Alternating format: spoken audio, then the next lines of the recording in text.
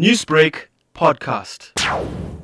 Deputy Basic Education Minister Reginah Mhaule has announced that public and private schools will open for learners on the 15th of February.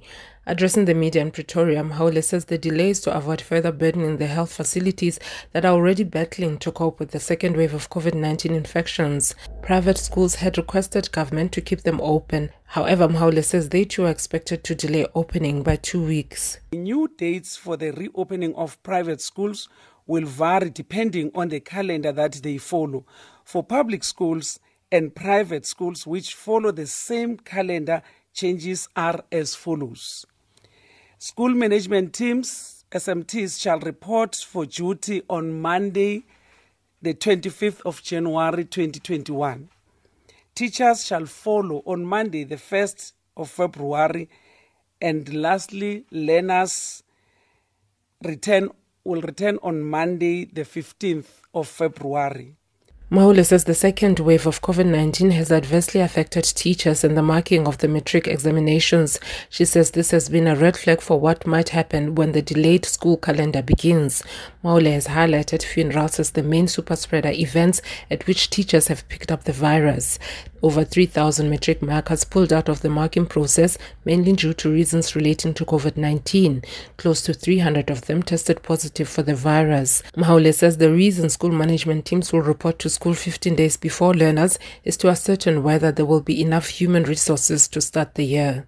Some of our markers have passed away, while others withdrew from marking due to the fear of anxiety, but also because of some of them, their own family members have tested positive.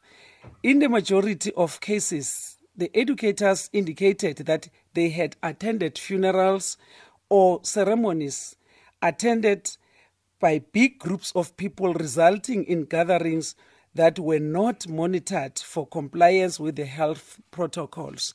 The management teams will find out whether the teachers will be able to report for duty, whether some will apply to not go back to school because of comorbidities, whether some have been infected and if some have died.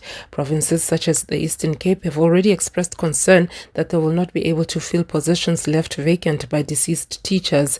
It's been difficult to get a clear picture of the impact COVID-19 is having on teachers because schools have been closed. Mhaule explains. When they go to report to school on the 25th, the principals and the SMT, they will know who is coming and who's not coming, who is infected, who's still at home, who is a comorbidity case. Then they will register all those, because we will be working with all the schools, all officials in the 9 provinces and districts to get that information. That will allow us to plan.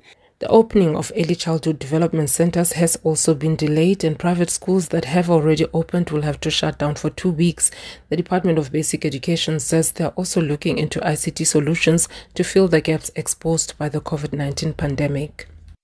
Newsbreak, Lotus FM, powered by SABC News.